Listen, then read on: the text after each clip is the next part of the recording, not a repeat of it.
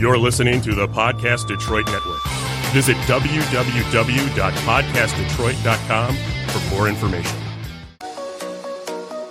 Welcome to the Business of the Music Business podcast. I'm Pam Rossi. Well, you can play an instrument, you can sing. Now what do you do?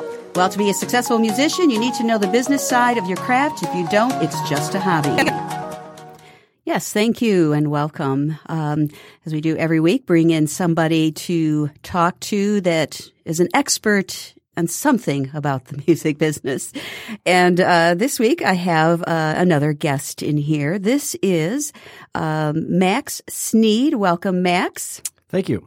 Max is from the Kerr Russell Attorneys and Counselor, Kerr Russell and Weber, PLC. Correct. Okay. And that's based here in Detroit? Yes, we are the oldest law firm in the city of Detroit. Really? Yeah, we've been continuously operating since 1874. Oh, my. Yeah. Different names as the partners changed, but we are now Kerr Russell, and that's going to be our name going forward. Yes, we've been around for a long, long time. Oh, my goodness. Very committed to the city. Well, cool. That's cool. Yeah. And you stuck with the same kind of law that you practice? Yeah. In law school, I dabbled in a few classes with intellectual property, and that really piqued my interest at the time. And so I was lucky enough to move into private practice and be able to continue that. Okay, which is what we are going to talk about today. Intellectual property. It's huge. And, as someone myself that's done some things that involves this, I'm very interested in it as well as explaining things to musicians and creatives out there that need to know about it because that's your bread and butter, basically. It is, and I'm happy to get the word out. I know there's a lot of misunderstanding and sometimes people confuse related concepts, so hopefully we can get people thinking on the right path, and if nothing else, give a call to the right people when the time comes. Awesome. All right. Well, I have questions as my little notebook is my past past guests have noted in my notebook here, but I have a lot of questions and I know there's some things that, you are an expert at. So we're going to delve into this whole thing about protecting your intellectual property. So let's start off with what exactly is intellectual property? Well, intellectual property is a very broad term that could be defined many different ways, but typically it references, in the broadest sense, any kind of rights in things that are not touchable, something you can't move around. In the context we're talking about here today, the most appropriate intellectual property rights generally involve copyrights, but in the music industry, trademarks also come into play, rights of publicity come into play. In a lesser degree, maybe trade secrets. And to the extent a musician becomes famous, rights protecting their publicity, their likeness, their name also need to be protected vigilantly because people are prone to use famous people's names for their own uses. Yes. And so that's the rights of publicity covers that end of it, or is that different? Yeah, it's kind of, there's no statute. With the others, with trademarks, copyrights, patents, those are covered by federal statutes. Okay. Rights of publicity are more judge created, common law they're called. Okay. And but those rights are still if you are famous or even if you're not, if I film you and put you in my commercial, I still need your permission whether you're famous or not. But it's a lot bigger problem when you're famous.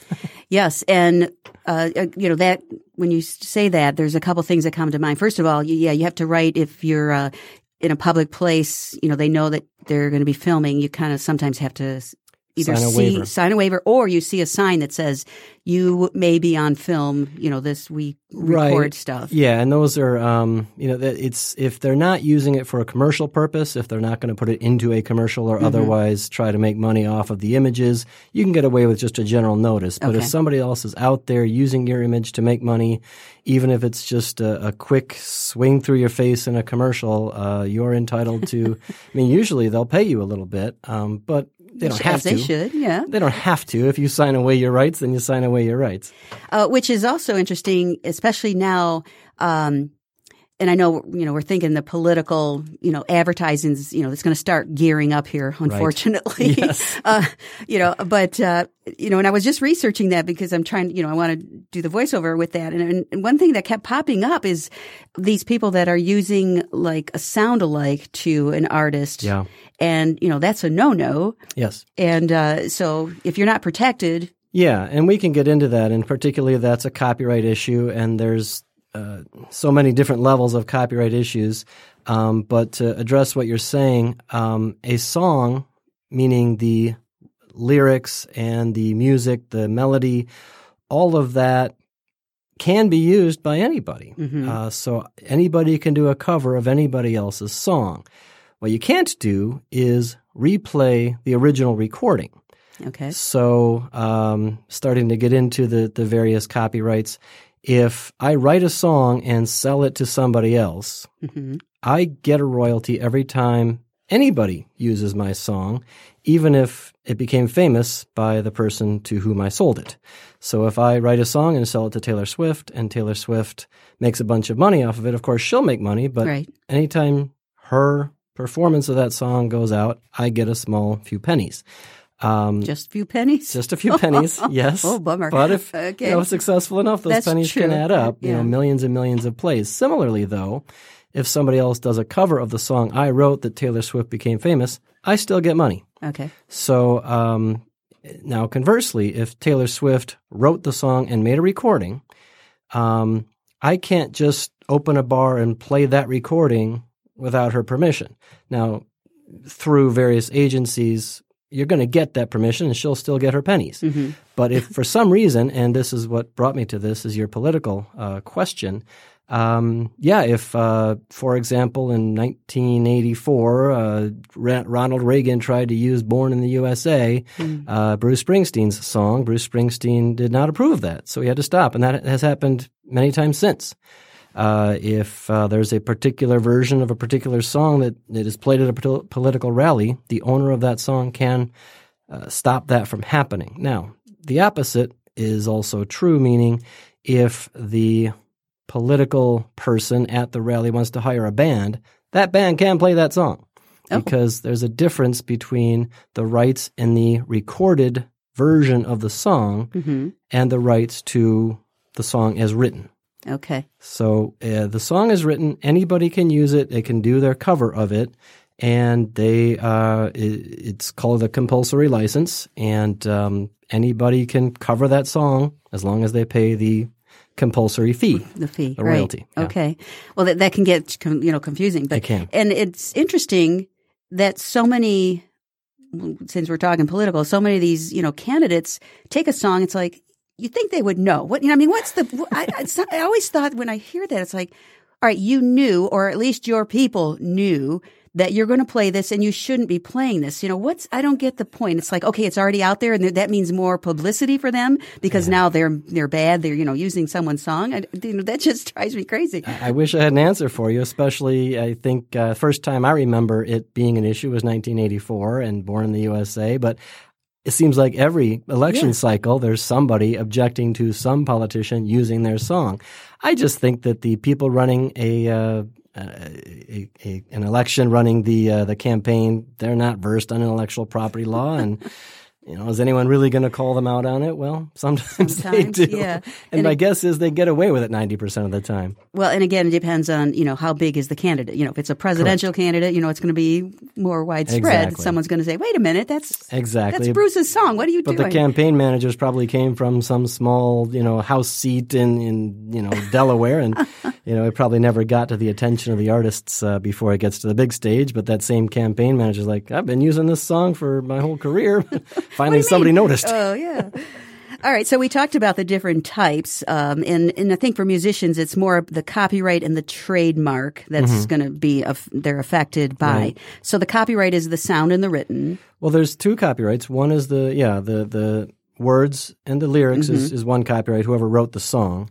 And then once it's fixed in a medium, recorded, however it's recorded these days, usually digitally, that actual recording, those exact notes at that exact time, again, that's a different kind of trademark, and that is more easily controlled by the people that own it. Okay. It's usually the artist, but not always.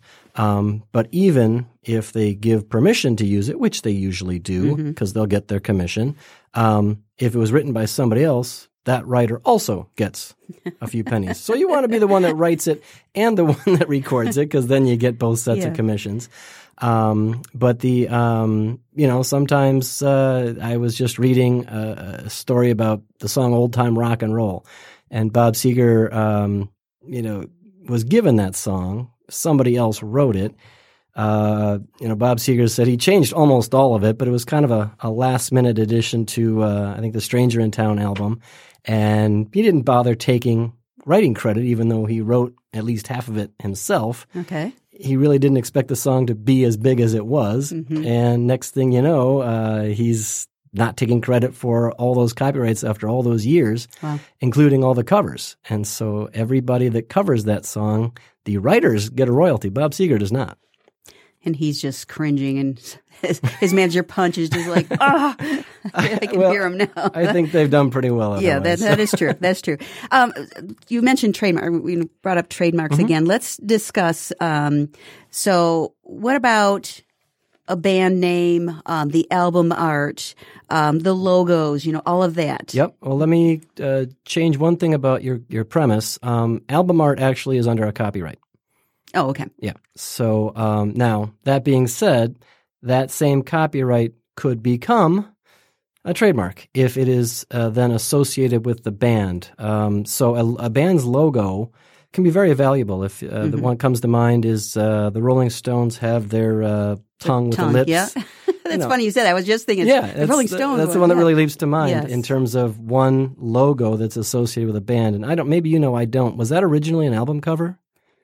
You're stumping me. I'm sorry. I don't know either. I should know that, but it might have been. It might have been, an album cover back in the early 70s that became so iconic that now it's the Rolling Stones logo. Okay. That, in fact, is a trademark. It's also protected by copyright because some artist designed that, and that artist owns the copyright in it. But trademark's a very different thing. The artist owns the actual artwork, but what the band owns is the right to use that in association with musical performances, musical recordings. And so that is a trademark. A trademark, you asked originally, let's define intellectual property.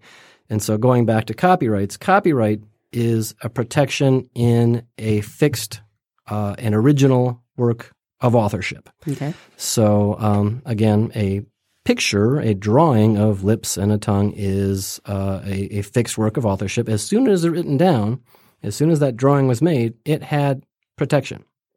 Same thing with song lyrics. As soon as they're written down, they have protection. Trademark is very different in that a trademark does not gain rights until it is used in association with certain goods and services. Okay. So in this case, the lips and tongue logo didn't have trademark rights until the Rolling Stones adopted it and started using it in association with their services. Oh. And so obviously by now it's become famous, but just because they liked it doesn't, or even registered it. You can't even register a trademark until it's actually used in association with your goods and services. Right. So to go back to your question, album art cover or artwork on an album cover often can be a trademark. Probably more relevant is the name. So a band's name, even an artist's individual name, and whether that be a stage name or their real name, can get trademark protection. It's a little harder for a given name because, if Tom Smith becomes a famous singer, what about the next Tom Smith? Is he not allowed to perform under his own name? Oh. So it gets pretty intricate in terms of the rules with regard to a proper name, a given name. The example that comes to mind off the top of my head is, in the 80s, there was a well-known artist named Bryan Adams. A couple decades later, there's a guy named Ryan Adams. And so, those guys are allowed to coexist, but it's kind of confusing. Yes. And so if to go a more non-musical but common example, I'm allowed to use my name in almost anything I do, but if my last name happens to be McDonald, I can't open up a hamburger restaurant and call it McDonald's. And so that's kind of the way the trademark law looks at a proper first name. Right. If somebody is so famous that they have pretty much occupied the field and everybody's going to think it's the other guy, then yeah, your name or not, you're out of luck. But most of the time, they're going to give quite a bit of consideration to an actual given name. Whole different story with a stage name. Obviously, you can't adopt somebody else's name. Right. Actually, that's something to bring up for people looking to start a band or adopt a stage name couldn't be more important to do that early. Worst thing you can do is start getting a following under your name and then have to change it. Oh, yes. You just, however much time you spend building up that audience is going to have a hard time finding you the next time. So it's really important to pick the good name the first time. And on that note, too, for example, if you get a band name and say you have 5 people in this band, right. So there's a lot of issues before they become issues that you need to do right from the get-go. Why don't you explain what a band should do when they have a name that's not their own name? Well, what do you mean not their given name? Not their given name, sure. Yes. First thing they need to do is simple Google search. and that's going to be on Google. It's going to include YouTube. I mean, YouTube is such a big thing, and we'll talk about that. But see if anybody else is out there performing music under that name. Okay. Any other, Apple Music, Spotify, everywhere you can think of to look to see if there's some obscure artist out there that you might not have ever heard of. Whether you've heard of them or not, if they're out there putting music out, they're there first. Yes. Especially these days. Back before the internet, there was such thing as a local band. And if that local band was playing in San Diego under the name, the Five Cool Guys, and you're here in Detroit and you're a local band called the Five Cool Guys, then both of you get to keep using your mark in your local area. Okay. But now that everything, even marginal bands put themselves on YouTube, put themselves on Spotify, everything is national now. So there's really no such thing as a local band or local use of a band's name. So be vigilant, because if that other guy gets wind of you and they were there first, again, last thing you want to do is figure out that you have a bit of a following and they're going to have to find you under the new name. So that's so you would copyright that name. You would trademark that name. I'm sorry. No problem. Trademark. It gets confusing when the two different things. It does. Okay, so you trademark that name, and that's your intellectual property. Yes. That name. As soon as you start using it in commerce, and that can be as simple as putting your work on YouTube or doing a concert under your name and putting up a flyer. You have to show the Patent and Trademark Office you've actually used the name, so you have to show a marquee or a flyer or something. Proving that you had a performance under that name. Once you've used it once, good enough to go ahead and file the application for registration. And how long does that normally keep, or before you have to renew your? Yeah, it can keep forever. Oh, okay. But you do have to renew it. Yeah. So once you get registration, from the time you apply to the time you get it registered, it takes 9 months, maybe longer. Once you get the registration, between the 4th and 5th year, you have to renew. Then between the 9th and 10th year after the initial registration, you have to renew, and then every 10 years after that. Okay. And you have to again show that you are legit and using the... Yep. Each time you renew, you have to send in a new specimen. So showing, again, the flyer or the marquee showing, here's my band name. I'm still using it. I'm still putting out music. I'm still playing music. And don't show the picture where you're in afros and 70s clothes. It's like, okay, you're not using it. It has to be current. Yes, it has to be current. And you bring up a good point about, everybody's heard about this litigation over the band name. When there is one original band member left, but they're going out and still acting like they're the Four Tops or whoever it may be, that there might not be any original band members left, but you can license the name. Technically, they could all be dead as long as their the intellectual property was somehow assigned to somebody else. You could go out there and be a band that is no original members left, but they have the rights. And you've heard about all these lawsuits about one band member suing the other band members about using the name. And often that ends up in some sort of settlement. Has there ever been an issue where the original band, all of a sudden they're all gone and no one, gave the rights to anybody and it's wide open? Usually not, because that if the new owners, the music is still out there and it's still being used by radio stations, etc. Right.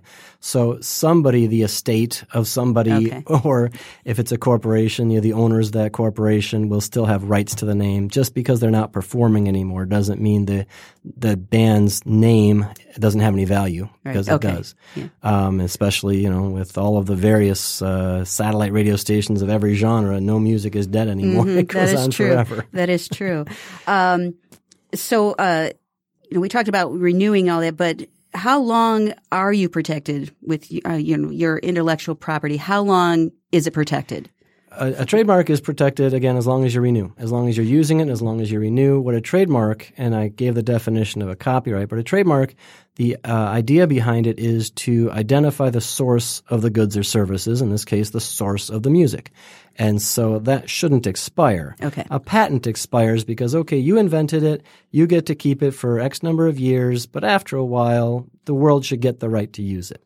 Trademark's very different in that it's really just giving the source of the original work, and so the public has a right to know the source. Right. And if trademarks fall into the public domain, then anybody could go out there and call themselves the Rolling Stones and present a terrible show, and there'd be no recourse. Yeah. And so, trademarks can go on forever. Copyrights do not go on forever. So the rights to a song, there are many, many songs from many decades ago, because they do last a long time, that are in the public domain. And so songs from the 1800s, or some songs from the older Broadway musicals are in the public domain. They've lapsed, the copyrights are over, and anybody can play them without paying royalties to anybody. Well, isn't it 70 years once you're gone? Correct. It has to do with the life of the copyright holder, and then, yes, once they're gone, 70 years, life of the copyright holder plus 70 years. 70 years, so. Which is currently the case. There's various tiers. If you look back, Congress has changed it several times, so it used to be a shorter amount of time. Interestingly, Congress has changed it at the behest of Disney, because Mickey Mouse was in danger of falling into the public domain. Really? Which would have been very challenging for Disney to lose that copyright and let anybody create a Mickey Mouse. So, they put their weight behind their lobbying and got Congress to extend how long a copyright remains valid. Well, Mickey would have been up for grabs, huh? Yep. Oh, my goodness. All right. What's the we talked about the bands and splitting up and what happens, all of that. If you're a solo artist, it's pretty easy, figure out what to do. There's also, it's not a bad idea if you start to become well known and have management. Chances are management, or even if they don't, maybe it should be thought of, is to put the intellectual property into a corporation. Okay. If there's ever a dispute, for instance, if somebody comes along and claims that, hey, that song is a ripoff of my song, what you want to avoid, and this isn't true in any aspect of your life, is personal liability. So to the extent you can put your assets, including your intellectual property, your copyrights, and your trademarks, into a corporation, the worst thing that can happen is that corporation is found liable for $1 billion, and that corporation has to declare bankruptcy. It will lose its assets, which is the copyright. They'll go into the public domain or be owned by somebody else, worst case scenario. But the personal assets of the artist will remain intact. Okay. Yeah. Is it better to be corporation or LLC, or does it really matter? It really depends on the whole situation, and honestly, that's I leave that to my partners. That's not really my alley anyway. All right. Well, let's not go there then. All right. We're going to switch gears here because you brought up YouTube, and this is like, just YouTube has exploded. I don't know if there's into the billions at this point, but definitely millions of people on YouTube. I think it's in the billions. Yeah. Okay. That wouldn't surprise me. And or at least, an individual, posting can get 1 billion hits. Oh my goodness. Yeah. So, and people just put things on there constantly. They do. I don't know how you find anything on it. Well, sometimes. I'll answer that question.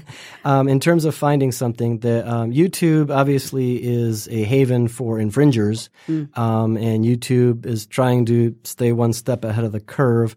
So what artists should do is if they upload a legitimate copy of an original work that they own, YouTube allows them to file with YouTube it's called a reference file. Okay. And it's a little sample of the musical recording.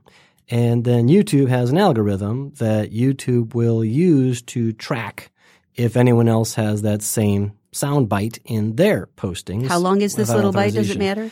YouTube will tell you. I'm not sure the exact length. But not very long. Well, no, it's not the entire song, but it's enough to get a flavor of whether somebody else is out there using the exact same track. Now, it's not infallible because certainly other people could be out there using something similar legitimately, or they could use something that's close but not close enough for the algorithm to pick up, but still, infringing on your song. Okay. You can think of cover songs that are so different than the original that they might not get picked up. I just heard a cover by Metallica of Bob Seger's "Turn the Page," and they are interesting. You wouldn't know it's the same song. Okay, yeah.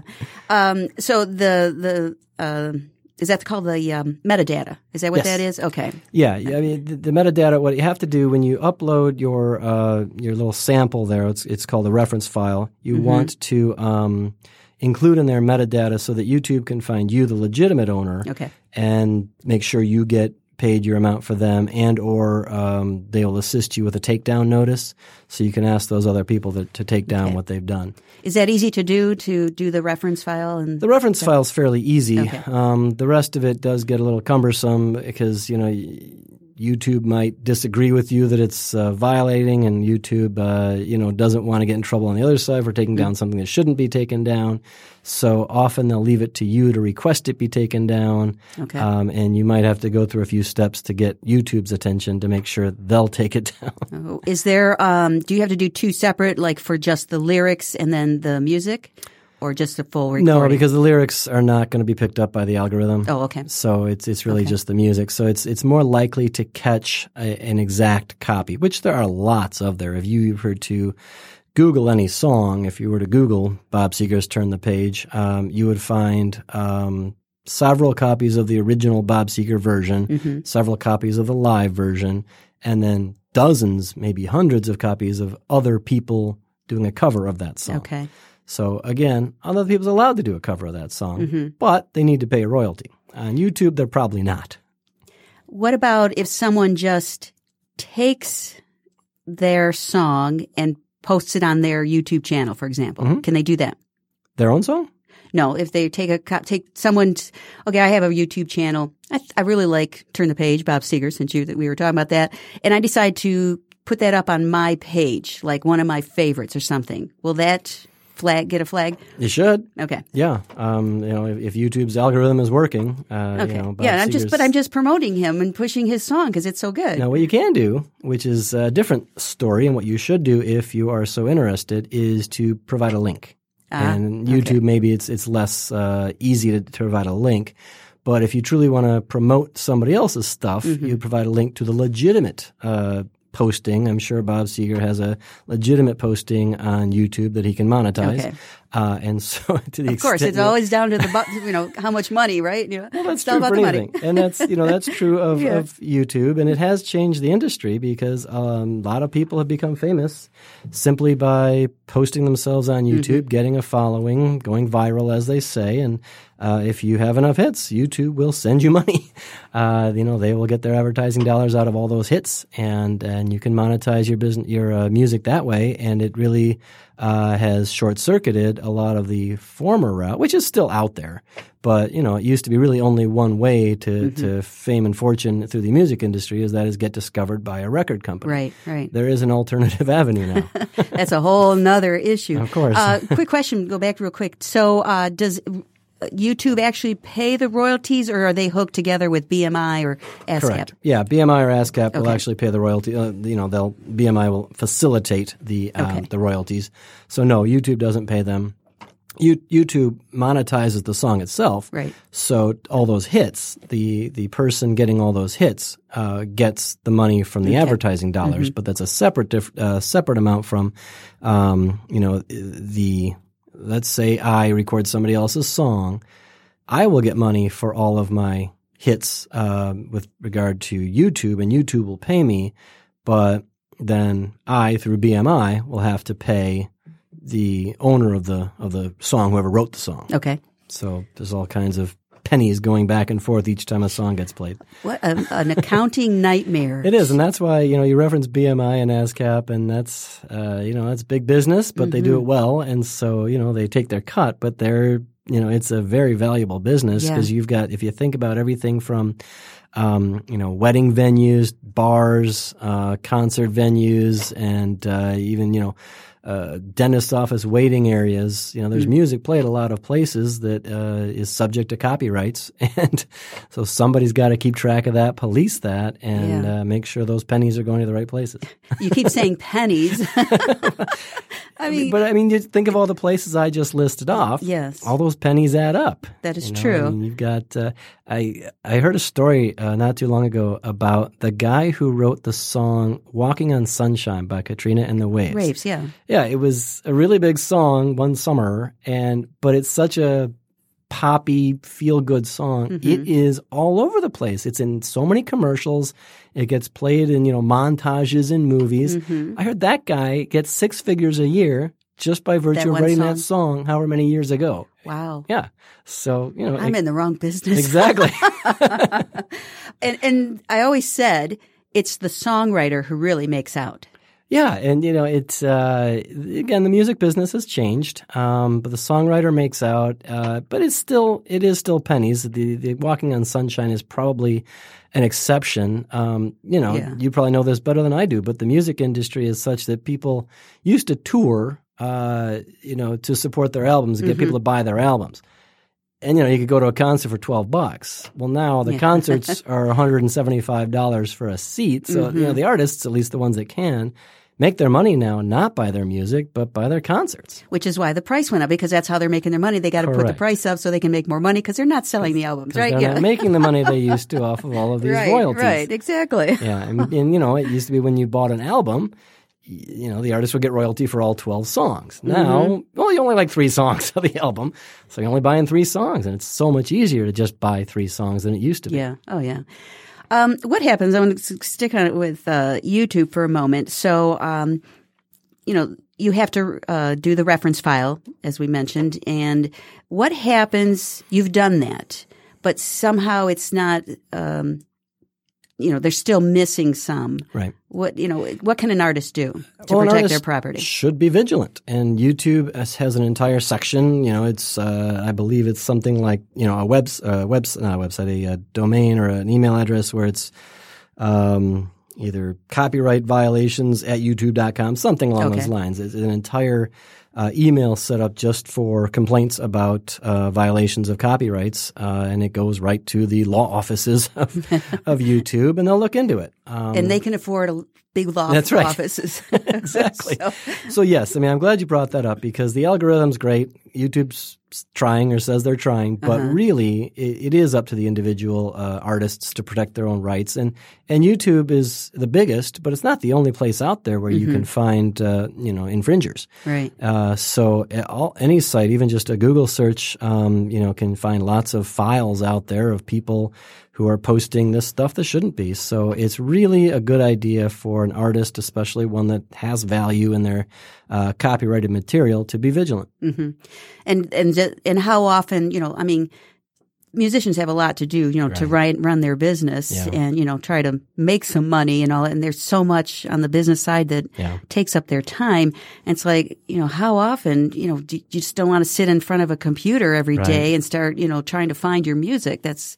Seems ridiculous. If you get big enough, you should probably hire somebody to do it. Yeah, that's true. Otherwise, it's a game of whack-a-mole. You whack-a-mole. Well, you stomp some down and other ones pop up. It's just kind of a constant game of staying ahead of them. Theoretically, you could go after them for damages, but the damages you're going to get.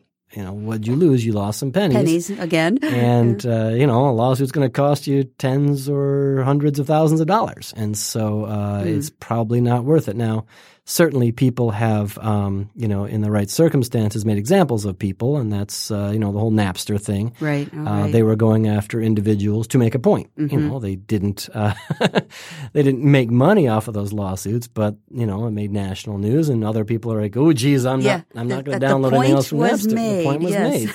And, that was a good investment. They spent hundreds of thousands of dollars going after these small-time people downloading, but now many of us stopped doing that. Yes. Yeah.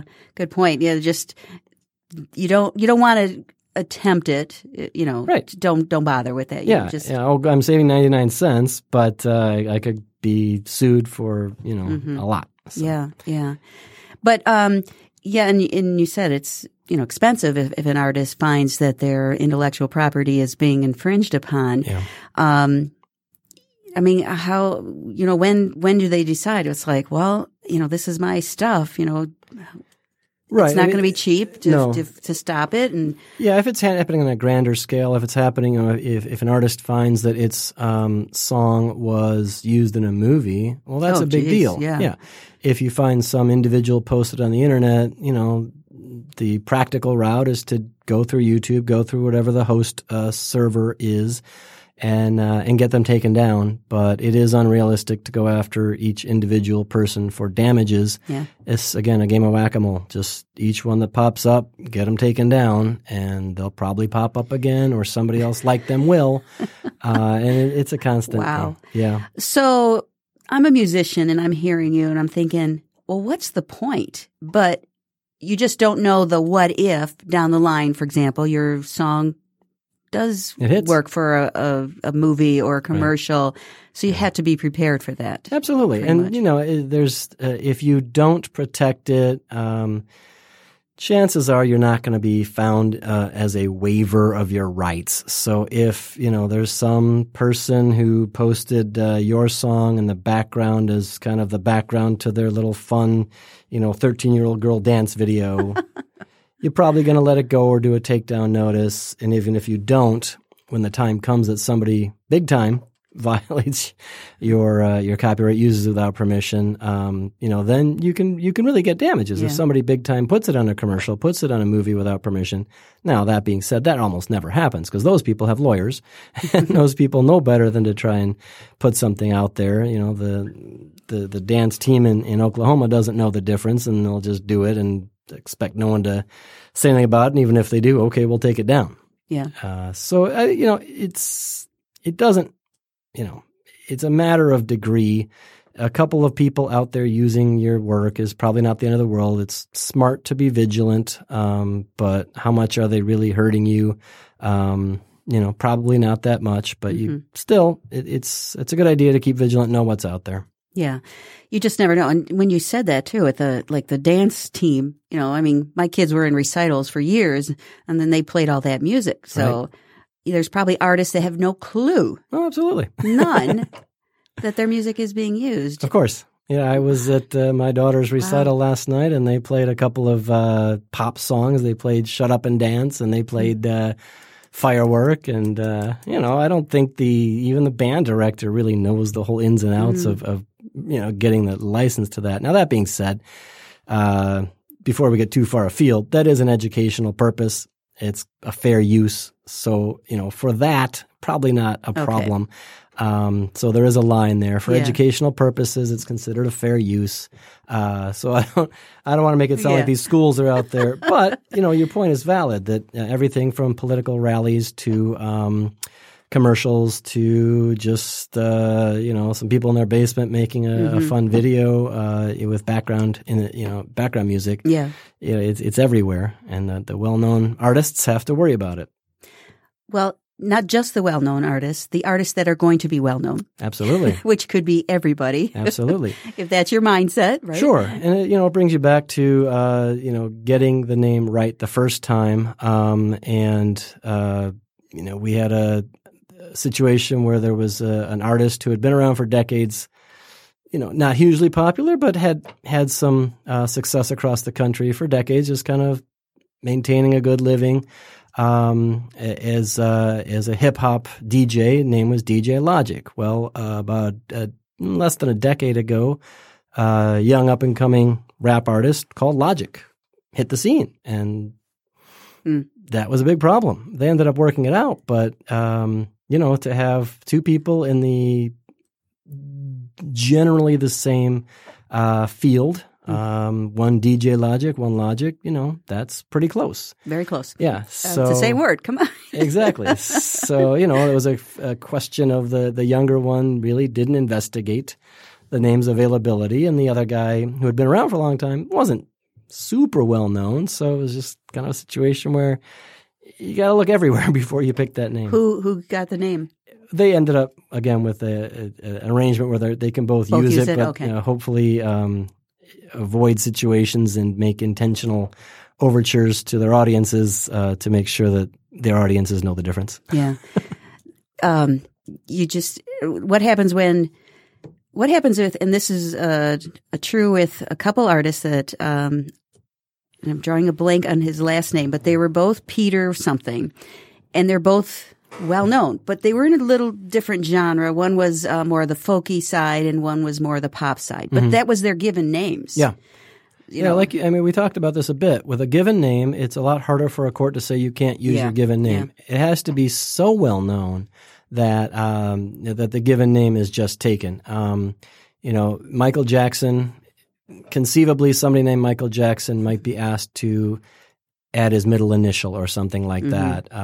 But for the most part, you can use your real name. Okay. You have to think about these things ahead of time. Yeah. And, something else that leaps to mind is when a band is first starting, they have to, ideally anyway, get their understanding in writing. And for instance, if a band writes a song together, did they really write it together? Or did one person write most of the song and somebody else said, hey, maybe change the lyric to this? So it's something you need to think about in advance when you are registering your copyright. And we should talk about copyright registration also. But when you are dealing with a copyright and identifying the owner of the song, that's something hopefully you figure out in advance. Otherwise, 20 years later, when the band splits up and you're figuring out who's going to get royalties when some cover band plays that song, does the one guy who wrote most of it get all of it? Or does the other guy get a percentage? Or does he get half? Kind of like you need a prenup. It's exactly like a prenup. It really is. And that's true for all this stuff with a band. If you're really forethinking, you want a prenup for all that stuff, including who gets to use the music later, who gets to claim the name when you're touring, all that stuff.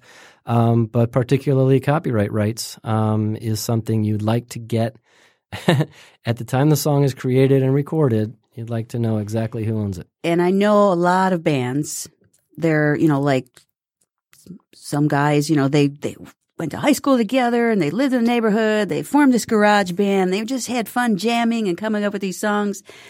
Well, we're just friends, and we'll never have that problem down the line. Yeah, that's what they're thinking. No matter how they get together, when they're first together and they're young and hungry, and they think everything's going to be great. And if they hit it big, it'll be even better. How can anything go wrong? I've got all this money. I'm happy to share it, but.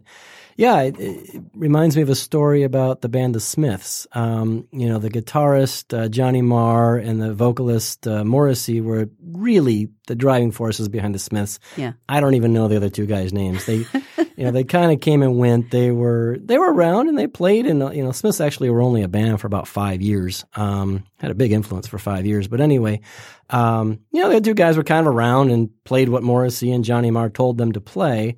And they're, when they show a picture of the four band members, they're in the picture. But, their contributions were lesser. And so when bands split up and time came to divide the royalties, Johnny Marr and Morrissey thought they should get them all. And were kind of secretly paying these other two less.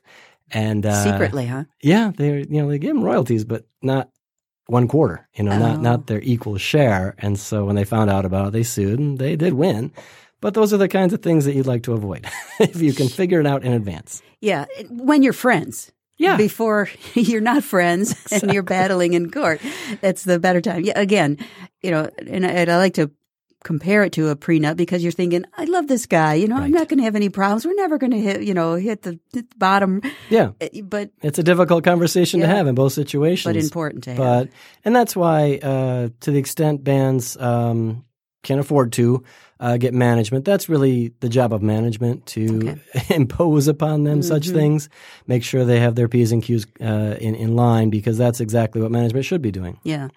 So if you can't figure it out yourself between the whole group, management. Well, yeah, I mean, they might not even think about it. If you're 18, 19 and you're with your high school buddies, who thinks about such things? Hopefully they're listening to this podcast and will, but if they don't, then it's up to management to, even if they're a few years down the road and say, hey, we're starting to get a following, we should really get things together. So it might not be right at the beginning, but even, at the point that they are big enough to get management, then hopefully management is on the ball enough to start aligning such things. Or they've got a few songs under their belt, or at least, one full CD or whatever. Then it's like, hey, okay, let's think about this. Where are we going and, what we need to do. Okay. Absolutely. So let me get back to, we had talked a little bit, I touched on copyrights, and I explained that copyrights are, your work is protected as soon as it's in a fixed medium. Okay. And that could be as easy as the notes you're writing down right now are your copyright, you own them.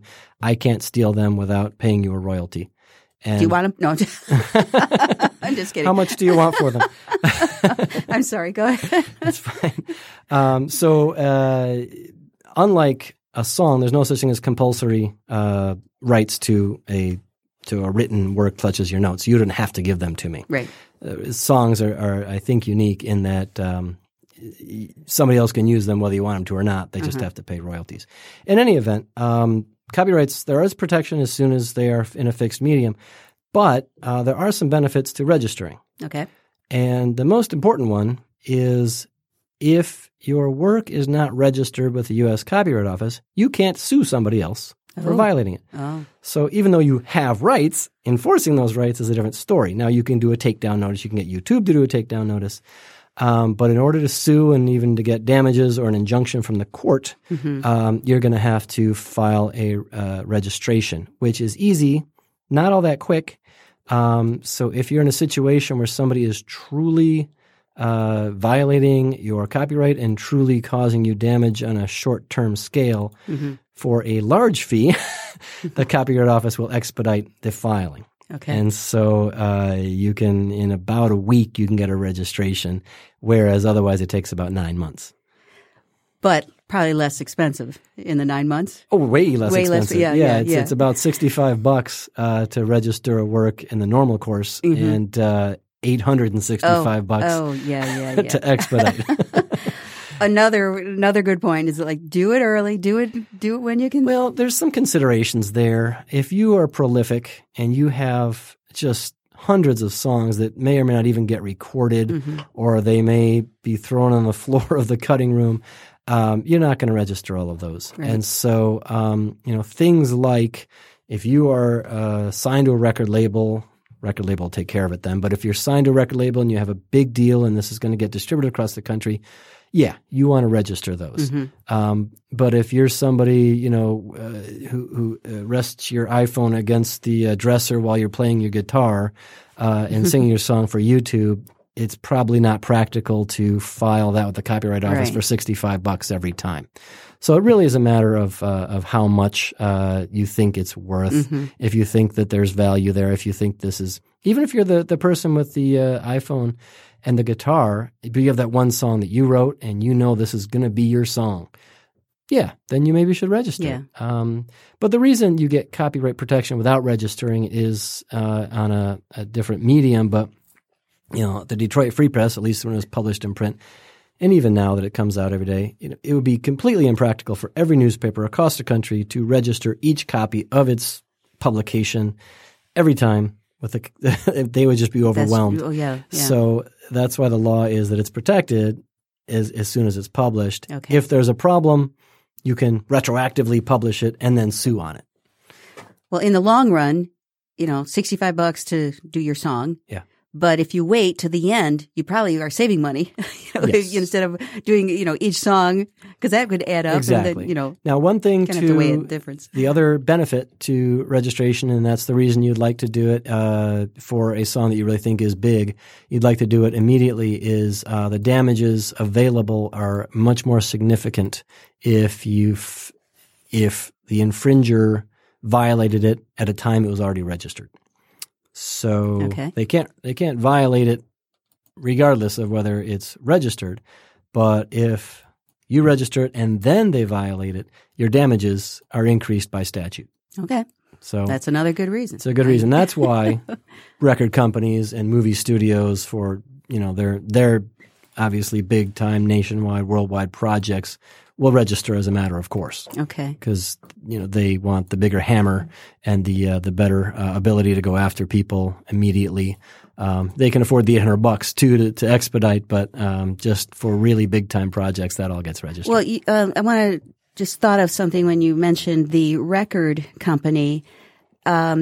Do they own the intellectual property? If you're signed on with a record label, do they actually own it? Don't they? It's usually a matter of contract, but yes. Okay. They're going to own. They're probably going to own the recording. Again, we talked about the difference between a recording and the song itself. You wrote the song, you're always going to own it. Right. You could always assign your rights to it, but you're still going to be the author and listed as the author, whether those rights are sold to somebody else. I think didn't the Beatles catalog end up with somebody else somehow? Michael Jackson. Paul, that's right. Michael, and maybe Paul McCartney had to buy it back. Had to something buy like it back. that. Yes. So that can happen. But in any event, and that kind of thing, it often upsets other members of the band if one member had rights and sold it and then it ends up in a commercial somewhere. Anyway. I'm sorry, what was your question? We were talking about the record label. And the record. Yeah, by contract, typically the record label, especially for young artists, is going to have a lot of leverage, and so they're going to own the rights to the recording. Okay. And most likely, give some percentage of the sales to the artist. And again, a young artist starting off, if they're signed by a record label, they think they've made it. But if they're signed by the record label and that record label doesn't sell anything, they're probably not getting much. Yeah. So, they're back to those pennies again. Yeah, and they're probably on a whole lot of pennies. Yeah. It used to be a record label would give a pretty big bonus. As Bruce Springsteen said, the record label just give me a big advance. I don't think that happens as much as it used to. No, which I've mentioned before. It's reason a lot of artists go independent. Yeah. And, And, the other thing is if you do sign that record label, they're going to own you for 5 or 7 records or 5 or 7 years and, have a lot of say in the content, things like that. So, that's always been kind of a battle. You've heard about it forever about, the record company wanted me to put out this song or cut down that song to make, as Billy Joel said, if you want to have a hit, you got to make it fit. So I cut it down to 305. Or what Prince did, change the name to a symbol. There you go. And, when he was so mad with the label. Right. Yeah. Exactly. They let it known. It's like, I'm not happy with you, but I have no choice, That brings me to a point I wanted to raise about a band name. You had said Prince, and when bands are looking for a name, they need to understand the difference between somebody else's registered trademark and somebody else's registered trademark in the field. Okay. So in other words, Prince is the only person that can use Prince as a musical recording artist. But Prince can have spaghetti, and, Genesis is the only band name allowed for a musical group, but there's dozens of companies called Genesis or Oasis. Oasis is in the name of lots of companies or products. That's true.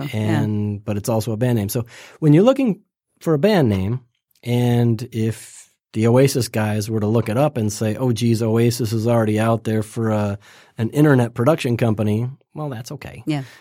Totally different. Totally different. So it is a matter of being in the field. And if the name's taken by somebody else for a different kind of trademark, that's okay. Okay. So much for a musician to figure out. There is. But the main thing is we want you to protect your property and be rightfully paid for your property. Of course. And, property. you invented it. You came up with it. Yeah. It's yours. It's an original work.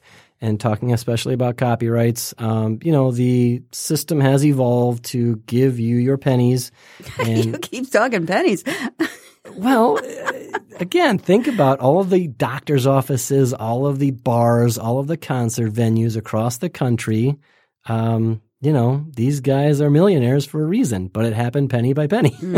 Okay. So that's just We the don't want to reality. discourage musicians, but No, for sure. it's actually a pretty good system, and I don't think anybody gets cheated. They do get less than they used to. It's especially, like I said, people used to buy albums and they don't anymore, and so it is harder to make money on downloads of singles Right. and YouTube hits. So that's a true fact, but there is still, still money to be made and fame to be had. And like I said, if you become well known and you can sell out your venue, concert tickets have gone so crazy that you'll make money that way. Right, so right. There's enough money out there.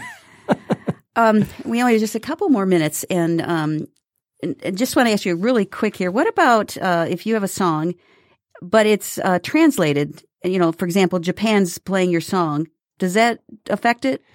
Well, I mean, that's an interesting question in that if it's being played in Japan in any language, the U.S. copyright laws only cover the U.S. Okay. I was thinking that one. Now, that being said, Japan has copyright laws. Okay. And so you do need to protect it internationally, especially if you're big enough to be international.